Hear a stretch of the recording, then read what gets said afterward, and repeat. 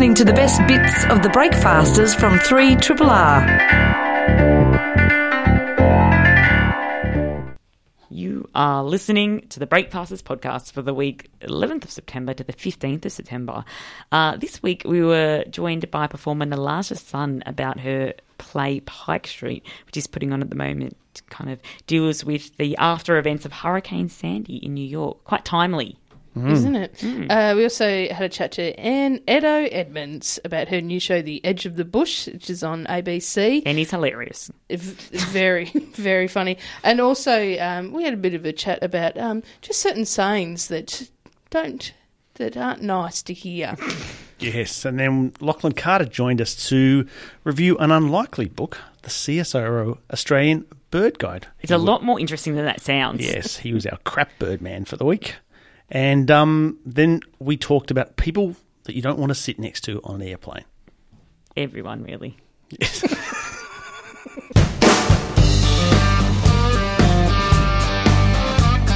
Triple R, not for everyone, for anyone.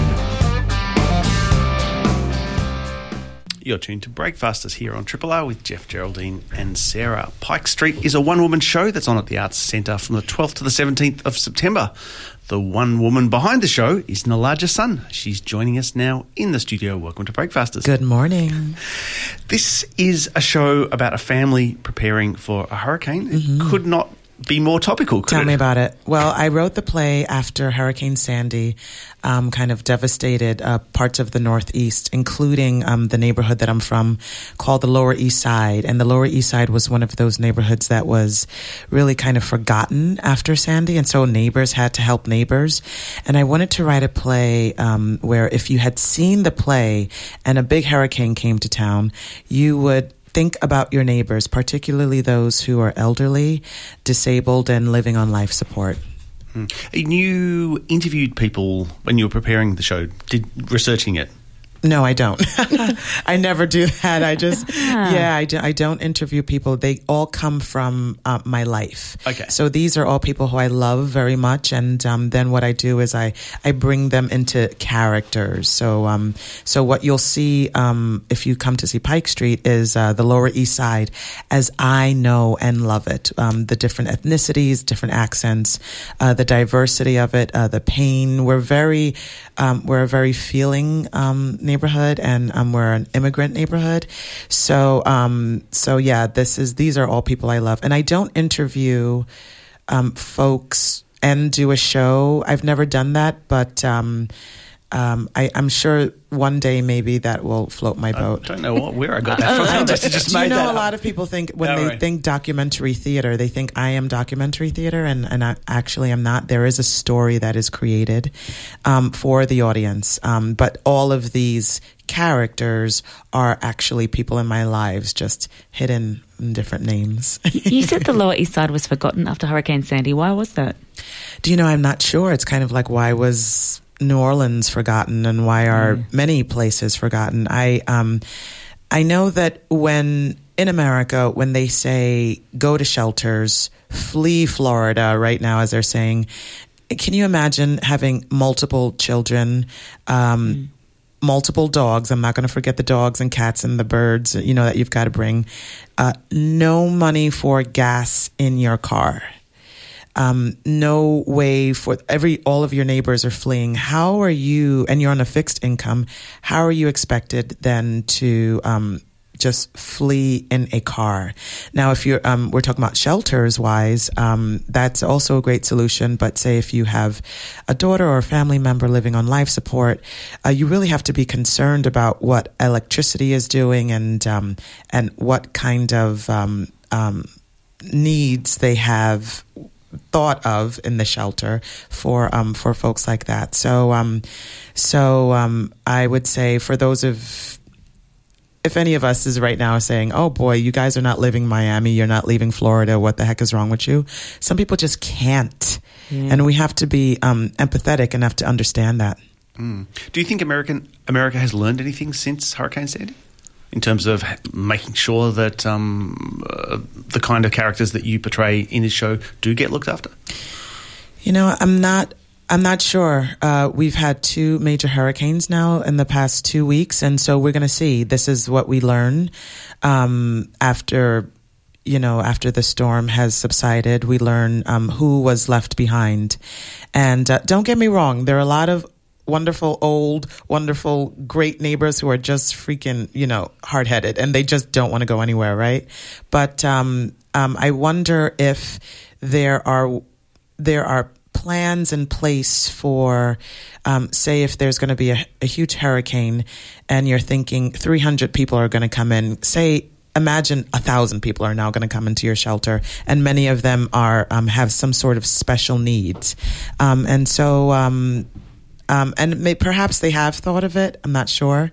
But Sandy actually pummeled the Northeast and up to Boston and probably up to Canada, whereas this is the South. And so I really wouldn't be able to speak for the South. I can more speak for New Yorkers. Well, okay, let's talk about the show. You portray multiple characters across 3 generations, but as we said, it's a solo show. So how do you go about doing that? Yeah, how do I go about doing it? I wonder that every single night. It is, it's definitely a labor of love. There's a lot of heart that you're going to see on stage.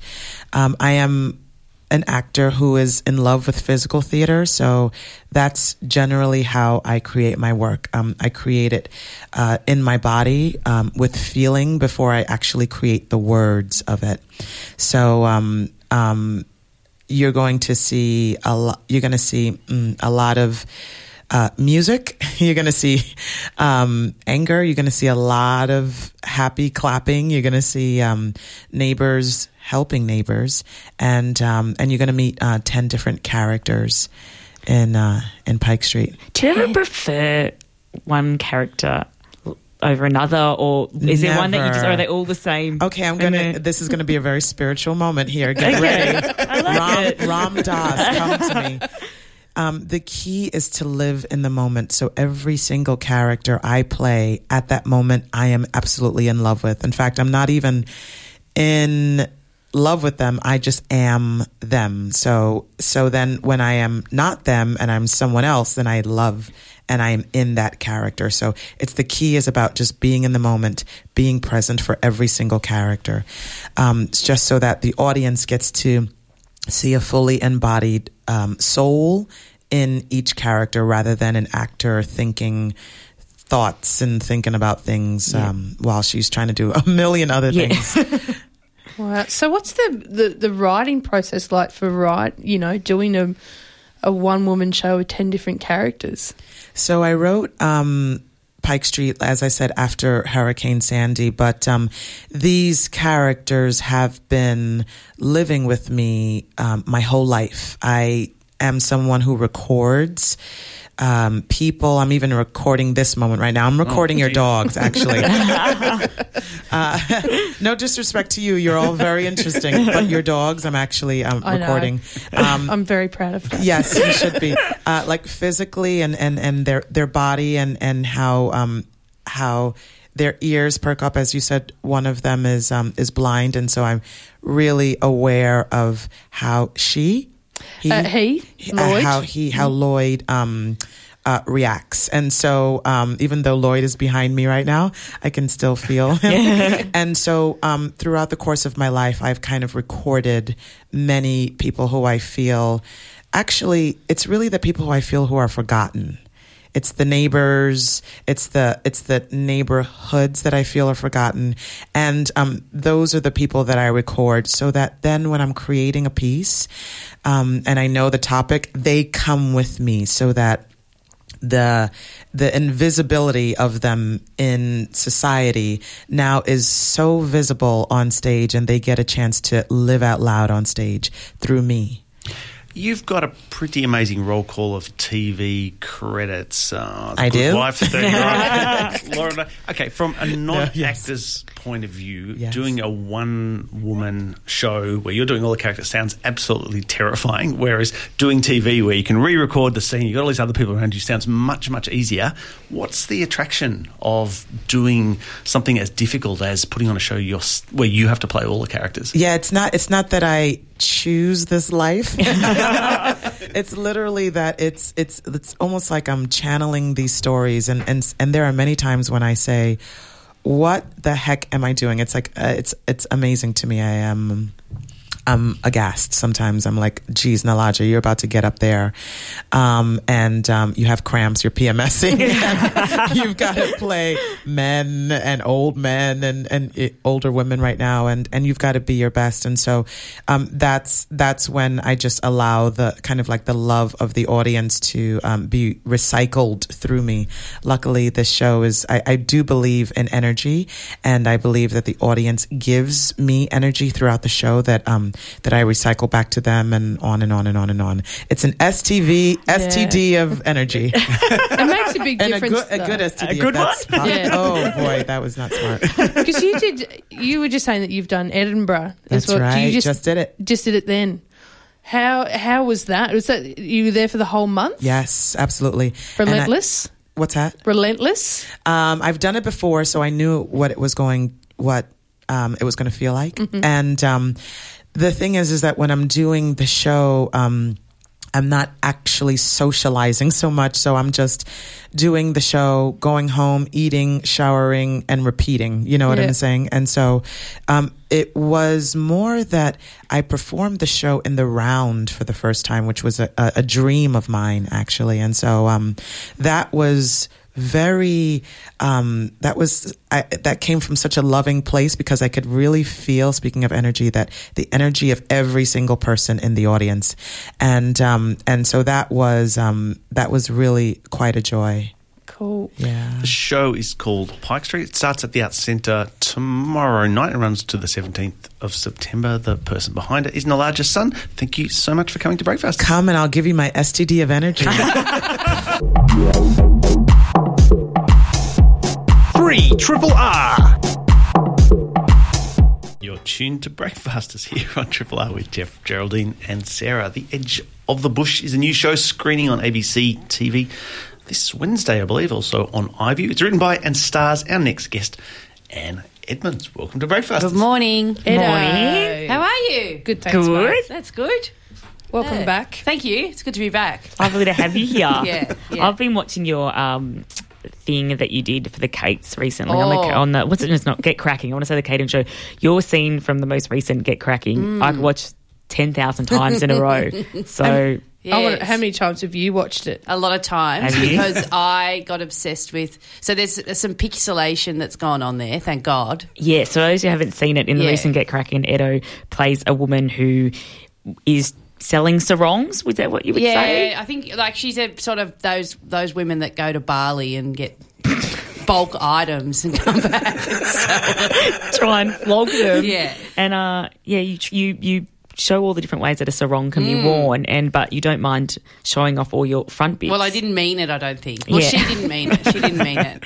She probably should have had something on underneath, but she's... Yeah, because there are YouTube videos with, like, 24 ways to wear a sarong, which I had to watch. Yeah, like, it's amazing. And you can watch them, and they get them into, like, 24 different... like pantsuits and amazing. Who knew? So I was doing that, and then yes, she's exposed on a number of levels. And I thought that you were really exposing yourself, but apparently it's all CGI. Well, there was a bit of I don't want to give away trade secrets, but there was pixelation going on, and there's been liberties taken with particularly. I'm particularly I've paused a lot of times on the bum because there's a bit where I bend over at the very end, which is a career highlight, and the length of the crack is like not right. Something's It's a bit unnatural. yeah. And I just imagine those Kates who are good mates of mine just in the edit, just going bigger, bigger. This new show, Edge of the Bush, is actually directed by Kate McCartney. It is. Oh. She's brilliant. Good segue, Yes. Jez. Thank you. And you play, 4 different characters? 4 different characters, yes. So Rebecca, John, Karen and Dusty. In a calisthenics dynasty? Yeah, why not? You got to put them... Yeah, they were all characters of mine that have turned up in stand-up over the years. And then I needed a way to bring them together. And Rebecca, one of the characters, has done calisthenics at various points. I was like, I wonder... Yeah, so that became the thread. And I was like, I wonder if these people could be in the same family. And they've turned out to be members of the same family who are estranged from each other, which is lucky because they're all played by me. Yeah. This was a Screen Australia thing. You had to apply for funding. Are you one out of hundreds and hundreds of people? Yeah, I reckon. No. I don't know. It was an initiative called Long Story Short, where they were. It was narrative-based stuff, originally for iView, but mine's going on the telly because of my arse crack. There was I think there were about 8 funded, so it's an ABC and Screen Australia initiative that funded this. So what did you show. have to do? Did you have to send like a script or like a segment or? Yeah, I think I'd written the script by that point because I wrote the script just in the. Have you been to the Docklands Library? No, I've heard of this. Oh, you've got to go. I think you left that. Have you been to the Docklands? Yeah. No, the Docklands Library is the greatest library on earth. Wow. It's like this brand new library down and it looks over the water. And I wrote the show in there. I'm not just talking about it. I wrote the show there over about a couple of weeks. There's ping pong tables. In a library? Yeah, you don't know. It's modern. There's ping pong tables. There's bean bags. There's a podcasting studio. You got to get down there. Is there anyone in it? I always feel like Docklands is like always empty. Possibly now that more people are onto it, but this was a couple of years ago that I was writing it, and it was brand new, and I was kind of one of the only people in there. So you can sit and look out over the water and think. You love a public library, don't you? I love a library, and there's a cafe in there, modern. Modern. Can you talk us through the different characters that you play? Yes. So John is an elderly man. He's like 78 years old. He talks like that.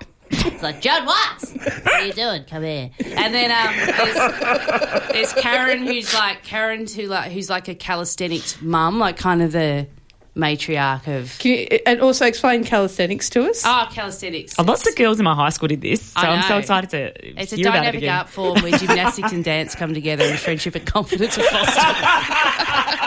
No, it's a combination of modern dance and gymnastics. Why not? Finally. So if you've seen any of that, like, when you watch the gym during the Olympics, the gymnastics, and there's all that. There's that floor stuff with the ribbon and the ball, and it's rhythmic a little gymnastics. Yeah, there's a little bit of that going on, combined with a bit of, pageant sort of sequiny tan, which is kind of in gymnastics as well a little bit. Anyway, so that's what it is. And then Dusty, who is like a terrible country singer. She just talks like me. And then Rebecca, who's like 22 and unemployed and everything's hard. She's like, get stuff. She used to be called Glenn. Glenn, yeah. I think Glenn first made an appearance on our podcast on the Download. That's right. When that's Lloyd. Don't worry. Okay, yeah. That's right. Listeners know about Lloyd and the dog in the room. Legs ripped off. Yes, no. She's. Yeah, so she was Glenn, and then I think because I'm a female, I've changed her to Rebecca or something. There was some logic to it. Do you remember how Glenn started? He was a North Melbourne supporter that leant over the fence and punched Motlop. Yeah, that's right. And he banned himself from the footy. He was so down on himself. He thought, what am I doing? I can't. I'm never going back. Let the team down, let the boys down. That's right. Remember that. Yeah. And then in his spare time, he decided... Do you remember what he decided to do? He was doing Latin at Kangan Tate. It's like, I was doing Latin and you can't even use it. You go to the supermarket, you don't even need it. It's not even a real language. Oh. So that's how that all came about in the Docklands Library. Get down there. I'm actually here on behalf of the Docklands Library. I'm sure we'll get lots of messages. How do you like doing TV compared to stand-up? Like, I always think, I don't know, I always feel it whenever I talk to comedians, stand-up must be the hardest thing in the world. And I always have this vision that everyone will try and find something else to do rather than doing it. Well, I love stand-up. It's like my first kind of love, but... and because the beauty of stand-up is the immediate response from the audience to what you're doing. You know, like... That's what sounds like what makes it terrifying. Yeah, well, that's kind of the addictive bit of it as well. Whereas the TV, you've got to somehow remember what was funny about it after 8 takes in front of a crew who actually aren't allowed to laugh because they can't. Yeah, because if they, they'll interfere with the sound and stuff. So you're doing comedy to like silence, really. Was it hard doing all the characters? Was there a point where you thought you'd maybe made a mistake and you should have? Okay. Because it was quite a small production. It was quite tight. So there was one day where I did all 4 in a row, and I got there at 3 a.m. because John took 2 hours of makeup, and then I left at 8 o'clock at night or something, and I was like. And I was in every scene, which was such a mistake. I'd be watching the other actors having coffees and stuff and like biscuits, and I'd just be looking over at them going, "Oh, what's going on over there?" They'd be like, "Back on set." I feel like characters you play, not always just in the things that you write, but just in general, are always a little bit creepy. Yes. Where do you get the creep from, Edo? What's wrong with you? Yeah. Are you a little bit creepy, Edo? Maybe. I'm obsessed with dark. I'm obsessed with anything dark and sad. So generally speaking, any character I play, there's something wrong. There's some sort of deep sadness going on. So I guess that's maybe a little bit creepy as well. And I'm also obsessed with because a lot of what I do is in like Middle Australia, which can often think it's a bit perfect, and I love to look at what's going on underneath the surface of things. Oh. Not always perfect, Now, with all the different characters, are you ever in the same scene as yourself? Well, that's possibly. You have to tune in and find out. Can't give everything away. Oh no. Yeah. All right. The Edge of the Witch.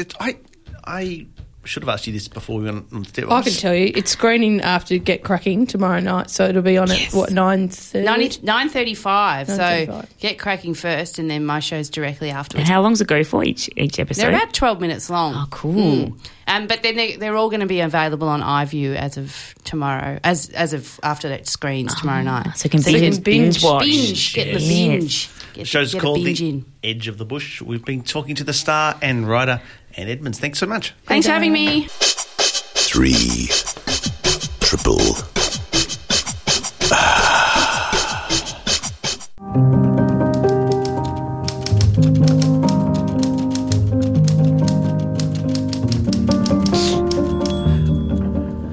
That's right. It's time to talk books here on Breakfasters with the one Lachlan Carter. How you going, Lachlan? Oh, very well, thanks, Jeff. Hey, folks, how you going? Hello. Very good. Very excited about this book you're going to talk about because it's a bit unexpected from you.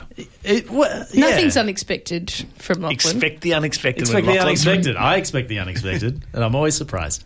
This is not a book that you read cover to cover, although you could if you're that type of person. I bet Birdman does. Yeah, I bet Sean Birdman really has read. Actually, I'm pretty sure he has because his name is in the front of this book as one of the contributors. I'm talking about the CSIRO Australian Bird Guide, which is newly released. Why did you pick this up, Lachlan? I'm fascinated by birds. Really? Yeah. I bought many sides of Lachlan Carter. Books and birds. No, but partly because I've been inspired by Sean the Birdman Dooley. So listen to him every week, and I've always found. I think, I'm not the only person. A lot of people find the avian world to be a fascinating one because we all have that sort of childish dream to fly. As somebody who's run a lot of superhero workshops with children, I can tell you that the superpower of flying is one of, at least in the top 3. Yeah, I can get that.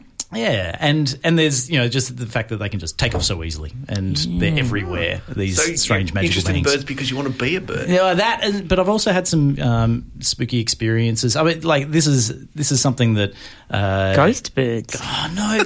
Did you hear those moments? Actually, I don't know. I'm not going to rule that out. But those moments when sort of the human world crosses paths with the like when I heard the world. Magpie burp. Yes. Where there's that anthropomorphism that you kind of apply to animals. You think that they've got a little more going on than they might do, and there's sort of human characteristics like burping, perhaps. Yep. Oh, so what happened? When I was about 13, our backyard, there was an old tree in the backyard, and one afternoon, just as the sun was setting, it just suddenly became the meeting place for about 20 or 30 crows. No. And it was super noisy, and it was like one of those sort of sort of autumn sunsets. It sort of took a little while, and so it was like really purple sky. There's 30 crows in the back tree just going nuts, really, really noisy. And they spent about 10 minutes there having some sort of meeting, and then took off. And then we never saw them again. So it only ever happened that once, and our whole family was just standing there watching them. Awesome. And then when I was in my final year of high school, we had this sort of a space that year 12s could go. It was the roof of sort of one of the buildings, and you could sort of crash out there. And I was avoiding a particularly unpromising maths lesson, so I'd gone up there to take a nap just on the fake grass in the sunshine, and I woke up with that sense that I was being watched, and I open my eyes, and there's about 15 crows again. Oh, my God. But they're not noisy this time. There's just all these crows sort of perched on like the seats and on the other buildings, all surrounding me, just sort of staring at me through the, from the side of their head, the way the crows do. And they didn't move, and so I'm just lying there watching them, and then I got up and ran away. Apparently they're ravens. Oh, well, there's crows and ravens according to this book, but they probably were ravens. Raven sounds actually creepier as well. It does. Let's go with Adds ravens. to your story, mate. Okay, They were saying our plan is coming to fruition. Yeah. Let's keep watching it. And then they hooked the owls into their plot, because when about 5 or 6 years ago, birds. all the creepy the ones with the eyes, right? Yeah. And when I was studying, I was in my house at home, supposed to be sort of, I had a whole day to myself to study, but I was sort of doing that wandering back and forth, rearranging the CD collection, that sort of thing. And I'm in the hallway, and I just get that sense again that I'm being watched, and I look out that window just above our front door, and there was a tree right in front of our front door, sort of a branch that came across, and there was a ginormous owl, which according to the Australian Bird Guide, going by memory, I think it was a powerful owl because it was bigger than my head. Oh, my God. And it was just staring straight at me through the window from the branch of the tree. Those powerful owls are evil. They've got that frown, fierce eyes. It was staring right into my soul, and it stayed there for about 4 hours throughout the day. So every time I'd walk into the hallway, its head would sort of swivel around and stare straight at me. Oh, my God. Have you ever wondered if you're cursed? I have. Or something? That is too weird. Yeah. Has the CSIRO book been helping you with your personal demons? It's like that really stressed me out. And so now that I have this book, it's a bit of a cautionary sort of I flipped through. Is it dangerous? No, it's not dangerous. It's okay. But all of those go back to that idea that like where the human world crosses over with the animal world, where you sort of get this sense that there's a little bit more going on between you than just sort of cohabiting in a space. And I've always found that I guess it's that childish impulse to sort of project onto animals as well, which I kind of have. But then listening to Sean each week talk about how the birds, there's just so much more going on. They just hang around. You never really pay attention to them. And now that I've got this book, I'm actually looking at them. And I've got little Post-it notes all the way through my pages because I've been watching the birds that fly into my garden, which I've always just sort of looked at and gone, oh, yeah, there's a garden bird. It's that variety. And so then the watched has become the watcher. The watched has become the watcher. And this now it's a cat and mouse tale, but transpose humans and birds. But now I know that funny little bird that was in my garden is a silver eye, which is not rare at all. It's actually, according to this book, it's one of a very common garden bird. So nothing that I've seen so far has been a super rare animal. How do you look them up? How do you look them up though? Like, is there a way? If you see it, I did see a bird in your backyard. What do you do? What do you do? Yeah. So this is the way this book is arranged, and it's quite complex. It's sort of written for a mix of amateur and professional, and I don't know if they kind of really know who they want to be covering. They're sort of trying to cover everybody. So there's kind of a few different ways you can use this as a reference guide. In the front, there's sort of a page of about 100 sort of common bird shapes, and so you can use that as sort of your initial reference guide and go, it doesn't look like an emu, it looks like that little one with the big beak and a little tail. Okay, so I'll flip to page 400 and whatever. And then you can sort of flip through that general sort of bird shape. And there's these incredible illustrations that took 10 years to create. So there's 3 artists, 3 authors who created this book. They went through tens of thousands of photos, multiple photos for each bird, so they get all the different angles. So when they did their illustration, it was going to be the one that was the best representation of that bird, which is a really interesting thing with bird guides. Rather than use photos, which would make sense, you'd think if I want to look at a bird, I'm going to look at the photo. But that actually makes it really hard to distinguish because it's all about lighting and the position that the bird's in and the shape that it's taking, whereas they can do an illustration that's sort of figurative but gives you all of the key characteristics. And so they've done these incredible illustrations. They've got each sort of reference for each entry for each bird sort of broken into the voice, its general appearance and size and shape, its notes about where it might live and its behaviour, and also how likely you are to see it in the right conditions in the right place.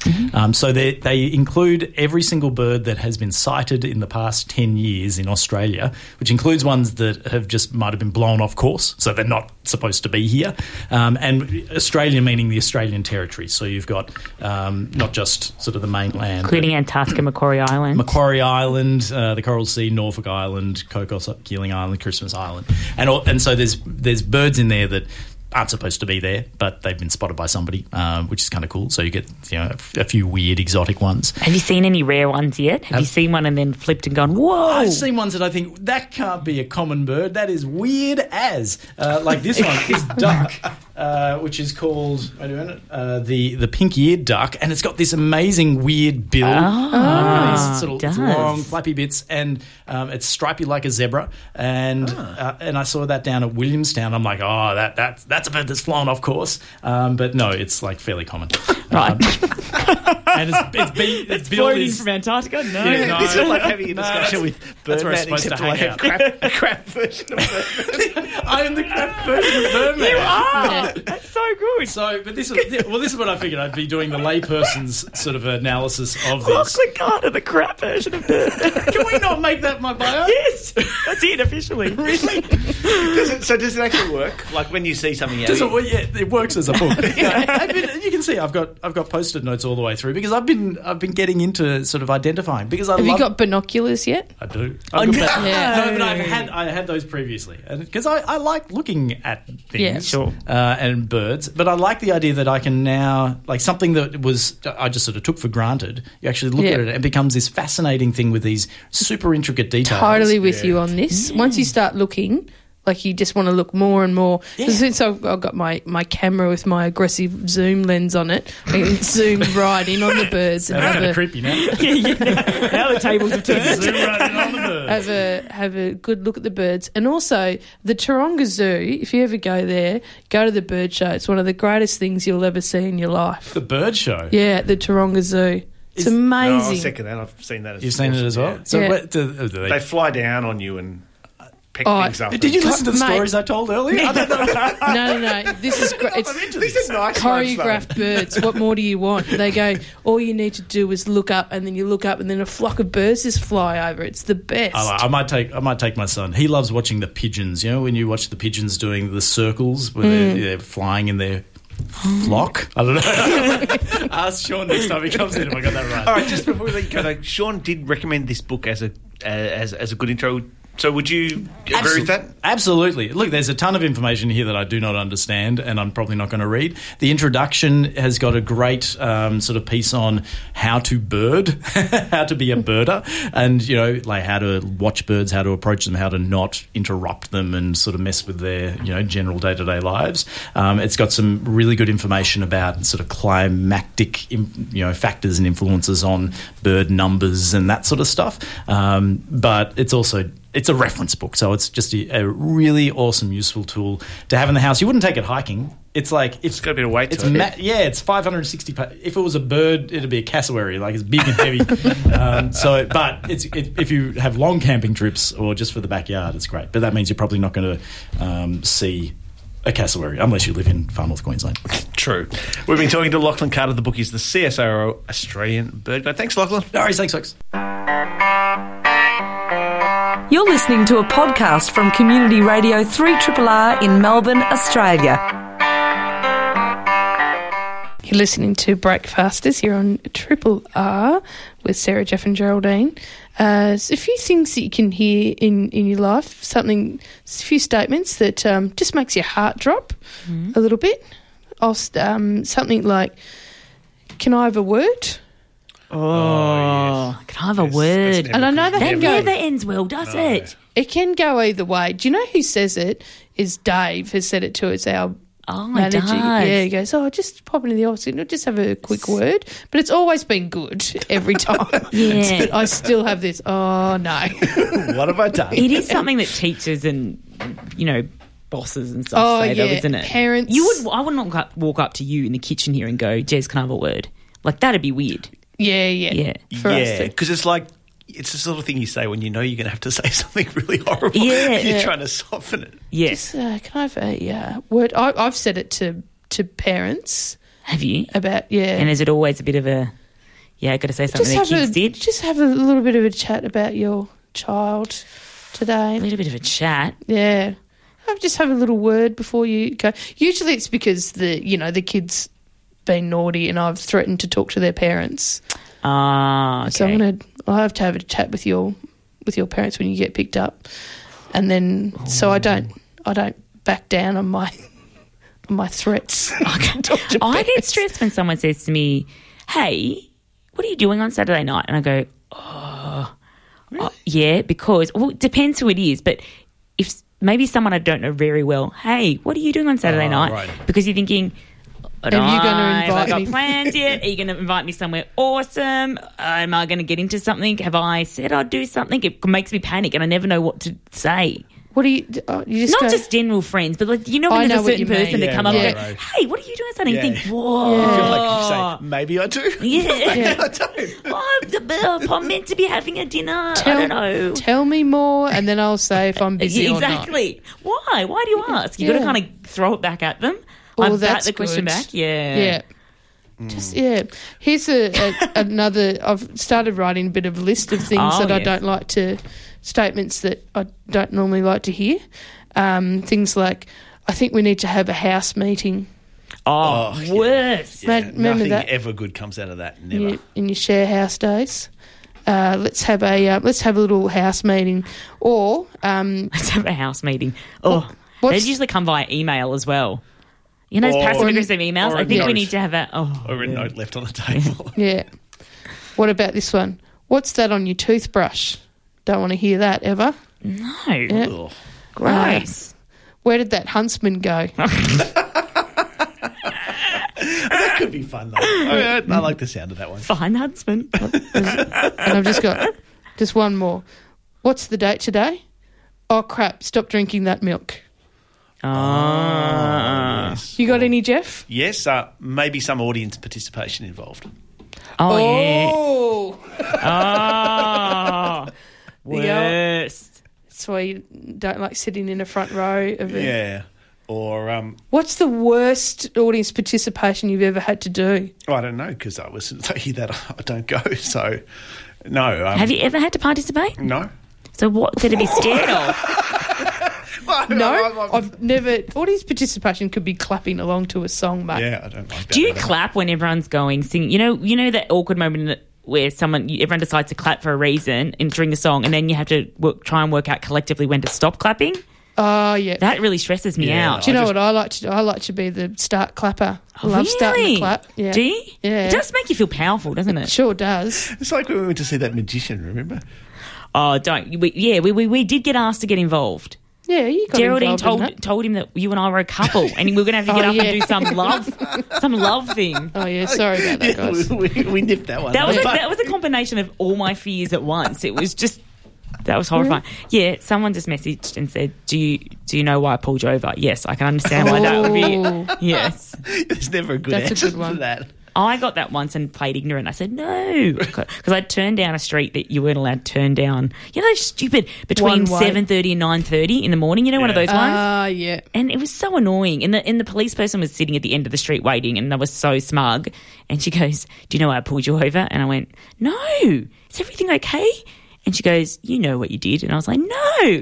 She said, "You turned down the street and you're not allowed to. It's not a rat race." And And I was like, I tried to get out of it playing ignorance, but it didn't work. Why do they ask that anyway? Which is the better answer? Like if you say, yes. "Oh yeah, I knew what I was doing, but I did it anyway." Exactly. Yeah. I don't know. That just annoyed me at the time too. And like, not a rat race. How is driving down one street between 7:30 and 9:30 a bad thing? You know. Yeah. I wanted to say to her, I'm not killing people. Yeah. But I didn't. I got pulled over once when I was on my motorbike. I might have told you this. And it was, I thought it, because you had your registration papers on the back of the bike and it had fallen off like months before. And I thought I was being pulled over for not having a registered, show that it was registered bike. But then it turns out they were like, oh, you don't have your P plate, because I was supposed to have P plates. You don't have your P plate on there. And I went, oh, yeah, it's like, because I said, oh, you talking about the thing that's fallen? And they go, yeah, it looks like that's been fallen off for a long time and stuff. I was like, how do you know how long? And it fell off yesterday. I just haven't gotten around to replacing it. And they were like, no, well, and then they went and sat in their car for a bit and came out. And then he goes, listen, I know you're off your Ps tomorrow, but you've got no other excuse for not. And I'm like, no, I just didn't get around to it. And then he gave me the fine anyway. I was one day off getting my. He gave you the fine anyway. Yeah, because they get commission. Do they get commission? Yeah, probably. Just being a bit of an arsehole. But in saying that though, I was supposed to have P plates for 2 years or something, and I never had P plates. I never drove with my P plates. Never. So I was just like, I just got caught at the last. That's like getting taught a lesson by life. Yeah, you just can't get away with doing the wrong thing. Yeah. Yeah. Any more words that we hate? I said this one before. I don't like getting an email that says, "How are you going with that article, Sarah?" Oh, yeah. It's the worst thing. And when you know it as well. Oh. Yeah. You're going, today was the day that this was due, and it's midday now. This is about the point where the editor goes, I'm going to email Sarah and see where that article is. It's the same thing, though, isn't it? When they ask, how are you going? They know how you're going. You're going badly. Do you know what else? Do you know the other one that I don't like? How far away are you? Oh. When you're at home, you don't know what they're talking about. Yeah. You don't know who the person is. Oh, what have I done? Where am I meant to be? 3 Triple R. You're listening to Breakfasters here on Triple R with Sarah, Jeff and Geraldine. How we talked about, crappy people you can end up sitting next to on planes and whatnot. There's the classic, you don't want to be sitting next to the crying child, no, etc. So I picked Celia up from the airport last night. She had arrived back from London, and there's a new player in the world's worst people to sit next to on a plane. Who is it? Is it Jeff eating cake in the studio? No, it's a group. So good. It's a group of 30-year-old women on a 30th birthday, not a hen's party, but a 30th birthday party, all from Essex, going from London to Dubai for a girls' weekend away. Oh my God, girls gone wild. Yeah.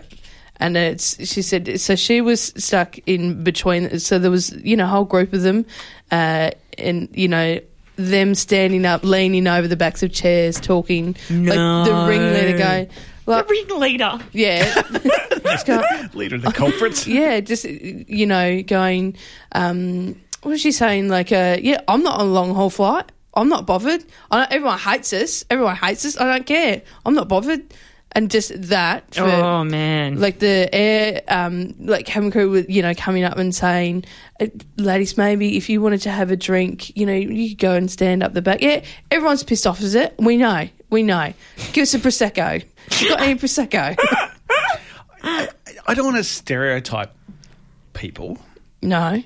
But there was something about drunk English people. Yeah, well, there's something about drunk every people. Yeah, I think guess so. anyone but you know in what a group, I mean?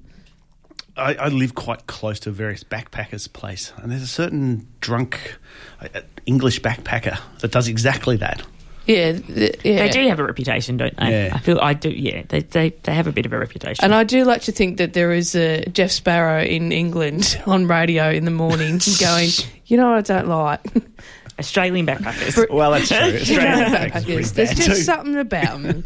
They have a few beers in them and then they go off. All I'm saying is I know, I feel like I know exactly what those people would have been like. Oh, yeah, absolutely. I understand that feeling, though. But that's hard because there's nothing you can do. If they don't care, you can complain to an air host about someone that's sitting next to you doing something that's a little bit not quite right. But if they don't care, if the passenger doesn't care, there's nothing you can do. Yeah, and she was like, cause they said, do you want to, move? And I think she had actually had an opportunity to, there was nowhere for her to move. And also she didn't want to draw any attention to herself. Oh, right. Focus on her. Yeah, didn't want to be like the sour-faced, oh, yeah, go sit somewhere else. Off you go, love. Off you go. Didn't want to have that. And she said most of the time it was fine because they were, up the back, drinking their Prosecco anyway. How long was the flight? From London to Dubai. So 8 hours? Yeah. About 8 hours. Yeah, it's long enough. I also feel it becomes worse too because you're on a plane. Like, not only can you not... There's nowhere to go. Not only can you not go, but you kind of think, I don't want a whole lot of drunk, dangerous people careering up and down the plane. Yeah, that's true. Yeah. I wouldn't feeling danger as such. It does remind me of that Bridesmaids scene, though, where she takes too many... tablets. But I don't think the worst person for me... I've been next to a lot of people that are just a bit obnoxious and stuff. I once sat next to a guy who had a scab on his leg that he scratched really close to me, right? And, it was flaking. No. It was flaking on me. Could you imagine I feel me? like that's just designed just to annoy you. Okay, I know, right? And I was like, I actually didn't know how to deal with it. And it was flaking and... Then it started bleeding, and then he kept doing it and kind of rubbing the... Oh, mate, I know. Stop. I'm sorry. Okay, could you imagine me sitting next to this person? Oh, how are you? I nearly had a panic attack, and at one point I thought, how do I spent half an hour trying to work out how to have this conversation with the air hostess. How do I say there's a man with a scabby leg who's scratching it and then rubbing his hands on his leg, but it's flaking off in my direction? Oh, stop it. Yeah, and he's probably dying of some... I knew he was. It was so horrifying. Do you almost feel like that there was a team of people coordinating how can we annoy Sarah Smith on this There was a moment where I thought, there's cameras. My friends have set me up because they know that I couldn't handle the situation. And he's got a little microphone and the controller's going to say, now start eating some food noisily. He got three rum and cokes in a row as well and drank them and I thought, I'm going to... I salute you, skin flaking man. Well done. Oh my goodness! There was I heard someone was on a flight and it was the middle seat was unoccupied. Right, so this guy was in the aisle seat. There's a young woman that was sitting in the window seat. Yes. Plane takes off, doors shut, no one in the middle seat, and it's like, oh, we can spread out a little bit, don't have to share an armrest. Isn't that nice? But the woman, she went, no, I'm just going to make myself a little bed. So she moved over into the middle seat, put a pillow down, lay down, made herself a little, and then for the next 4 hours just farted the whole way. No! Just farted. Do you think she realised? Well, who knows? This is why you should never sleep on a plane, ever. Well, no. I do, but you just want to do it. Put a coat over your head. Sometimes I do that. Yeah. I was on a long trip to America and I was sitting next to a guy who was a very big, burly man. Mm-hmm. Yes. Very broad shoulders and a short haircut. And he started asking me about what I was doing. And I said I was I was researching this book about war. And it turned out he was in the military. Oh, and not only was he in the military, but all the people around us were all various American military. Wow. Did they all have lots to tell you? Oh, my God. About the war. Let me tell you, he was not shy of expressing them. And because they're all such huge guys, I said, yes, yes, very true. I hadn't thought about that. I hadn't seen it your way. Did you just want to just close your eyes? Just close your eyes and put the seat back? I just wanted to start scratching my scabs. You're listening to the best bits of the Breakfasters from 3RRR.